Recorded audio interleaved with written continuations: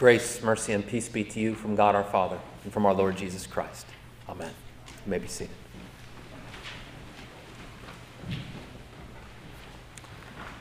God is a poet. This from our Nicene Creed. In the Nicene Creed, we confess in the first line, I believe in God, the Father Almighty, maker of heaven and earth. The Greek word for maker is poietes, from which we get our English word poet. If you will, God is the poet laureate of all creation. Now, if we were to play with this idea just a little bit, what might this tell us about God? I mean, what does a poet do? A poet uses words to create new worlds, to give us new ways of seeing. A poet strives at their best to make something beautiful out of something mundane, even something profane. Poets turn landfills into landmarks, garbage dumps into green gardens. Poets take the ordinary and make it extraordinary. Well, this is just what God does. God takes the ugly mess of our world, and even at times the ugly mess of our own lives, and he makes of that something beautiful. His name is Redeemer. He is in the business of redeeming what is broken, of restoring what is lost. You think of those words in Romans 8, where it says that God works all things together for the good of those that love him. All things. And if you don't believe me, I submit to you Exhibit A from the John's Passion that we read a moment ago. And in particular, this little seemingly insignificant detail that John includes right at the very tail end of that gospel reading. He said this, "Now in the place where Jesus was crucified, there was a garden. And in the garden, a new tomb in which no one had yet been laid." You catch that? A garden. You're familiar with the idea of poetic justice, right? Poetic justice is when someone receives their just desserts in an especially satisfying and delicious way. It's poetic justice when the con man gets swindled. It's poetic justice when the trash talker gets dunked on, right? These are instances of poetic justice, and it's a way going back to the ancient Greeks and their comedies that people would find a fitting way to wrap up their stories, to conclude their stories, to see how justice is done. And what about God? Does God believe in poetic justice? I think if you read the scriptures, you have to say, yeah. I mean, just think of in the Old Testament, some of the stories of the Old Testament. I think of King Nebuchadnezzar, the wicked king of Babylon in the book of Daniel. And Nebuchadnezzar, he's haughty, and he lifts himself up, exalts himself against God Most High. So what does God do to Nebuchadnezzar? He turns him into a cow, basically. His hair grows long, his nails grow long, and the next thing Nebuchadnezzar knows, he's out there eating grass. Poetic justice. Or again, you think of the story of the Tower of Babel, when all humanity arrays itself against God, using language to exalt themselves against Almighty God. And so what does God do? He scatters their language. Surely God believes in giving the wicked their just deserts. He believes in poetic justice. But even more than that, what God desires so deeply to show to his human creatures, to give to you and to me, is not poetic justice, but poetic mercy. Think again, going all the way back to the beginning of time. Where was it that sin first entered into the world? Of course, it was in a garden. It was there in the Garden of Eden when Satan led Adam and Eve astray. Another poet, John Milton, in his great epic poem, Paradise Lost, he begins this way. He says, "Of man's first disobedience and the fruit of that forbidden tree, whose mortal taste brought death into the world and all our woe with loss of Eden." The bitter fruit of that tree of the knowledge of good and evil, it's around us in all that we see. So that now the life-giving garden gave way to death-dealing toil. This is the dread promise or the dread curse that God set on Adam. It's what we heard some 40 days ago on Ash Wednesday, right? Dust you are, and to dust you shall return. Another poet, a guy by the name of Gerard Manley Hopkins, he put it this way. He said, generations have trod, and all is seared with trade, bleared, smeared with toil, and wears man's smudge, and shares man's smell. The soil is bare now, nor can foot feel being shod. You and I know that toil, that bare soil. It's what we live with every day, inasmuch as we live with the effects of sin in this world, the effects of this accursed ground, all the futility of our attempts to try and live out of our own strength. And what becomes of it, like Jesus says, we're branches trying to bear fruit apart from the vine. Or it's like that ancient myth of Sisyphus, where we're just pushing the boulder uphill all of our lives, and just when you think you have made it, it rolls back down all the way to the bottom of the hill. We live with the effects of this painful justice for our sins and the sins of all the world each and every day, and it hardly feels poetic. Am I right? This is what we know all too well. What we know is comeuppance.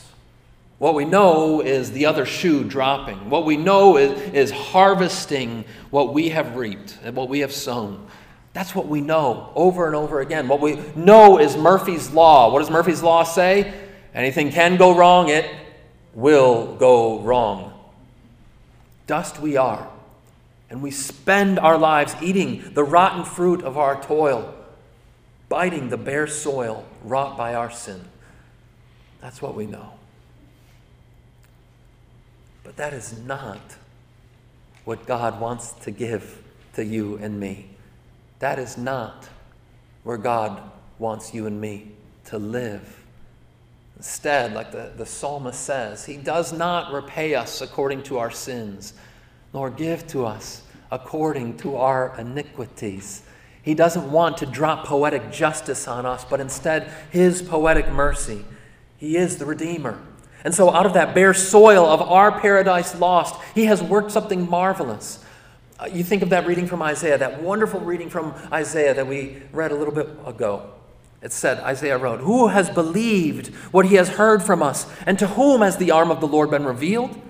For he grew up before him like a young plant, and like a root out of dry ground." God takes that ground made into a garbage dump by our sin and transforms it into a verdant valley. This is who he is, and this is what he does, for he believes in poetic mercy. In a moment, we're going to sing the hymn, The Tree of Life. And there's a line in the hymn. It says, "What mercy God showed to our race, a plan of rescue by his grace. For on a tree uplifted high, his only Son for sin would die." See, just as Satan overcame us by the tree of the garden, so by the tree of the cross is he overcome.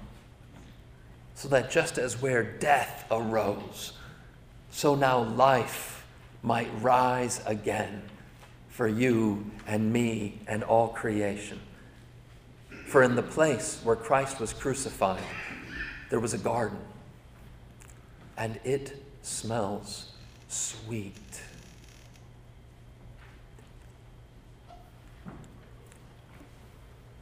There's a priest in Los Angeles, a guy by the name of Greg Boyle. I may have mentioned him before. He's got a ministry there called Homeboy Industries. And Homeboy Industries ministers to the marginalized and the down and outs, gang members, recovering gang members, and the homeless. And Father Boyle, he recounts this time when he experienced sin in all of its stench and God's redeeming work in the midst of it. See, his parish had committed to a new homeless ministry where they were going to open up their church, open up their sanctuary, so that homeless men in the neighborhood would have a place just to sleep at night. They could come and just lay in the pews anywhere they could find a place. And so they would regularly get 50 homeless men each night, sometimes upwards of 100 guys coming into the church and spending the night in there. So you can only imagine what it started to smell like after a while. And Father Boyle would do all that he could, especially on Sunday mornings, right? He would try to foo-foo up the place, you know. He would strategically put some of those air wicks, right, and some potpourri, trying to make it smell a little bit better, but the stench was still unmistakable. And so, as you might expect, there were some folks in the congregation who started to grumble about this, started to complain about their nice, clean, good-smelling sanctuary that was now being destroyed by all these homeless guys coming through here. And so one Sunday, Father Boyle decides that he needs to tackle this issue head on. He's just got to address it. And so in his sermon, he asks the question straight away. He says, "What does our church smell like?" And everyone's just mortified. You know, it's just awkward silence. Nobody wants to look him in the eye. Everybody knows what it smells like, but nobody wants to say anything until finally this old guy, Don Raphael, who's long past caring what anybody else thinks about him, he just shouts out, "It smells like feet!" And a few people chuckle, and Father Boyle's undeterred. He says, "Okay, yes, it smells like feet. And why does it smell like feet?" Someone else speaks up. "Because we let a bunch of homeless guys sleep here." Yep, that's right. We let a bunch of homeless guys sleep here. But why would we do that? Someone else says, "Because that's what we have committed to do." Oh, okay. But why in the world would we commit to letting all these homeless guys come in and ruin our nice, clean, sweet church?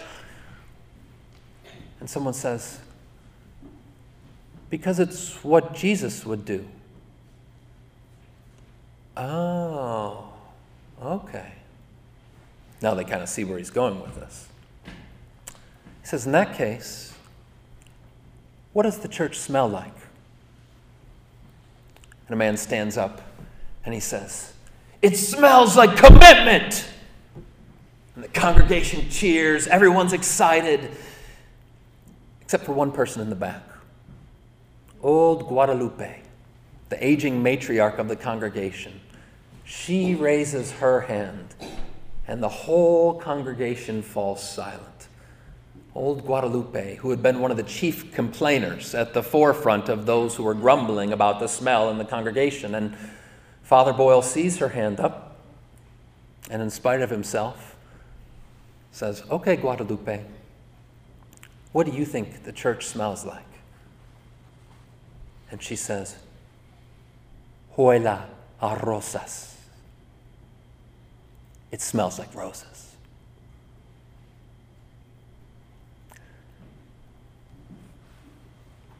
See, our God is a poet. He is the Redeemer who sent his Son into the world to clean up this sordid, soiled mess of our sin. Jesus is the ultimate Mr. Clean. And he himself wore that crown of thorns in an order that he might remove the stench of our sin and instead give you the sweet smell of salvation that is all around you, that envelops you from head to toe, now and forever. Nothing can escape the all-encompassing mercy of your Savior. I mean, what have you done? What sins afflict you? What are the things that bother your conscience? Look at Christ. See your Lord upon the tree. It is finished. On this night, perfect justice has been satisfied. Poetic mercy is all that remains. Christ Jesus is in the business of redeeming what is broken, of restoring what is lost. He's in the business of reclaiming you for God and regaining paradise for us all. For in the place where Christ was crucified, there was a garden, and it smells like roses. Amen. And may the peace of God that surpasses all understanding keep your hearts and minds in Christ Jesus. Amen.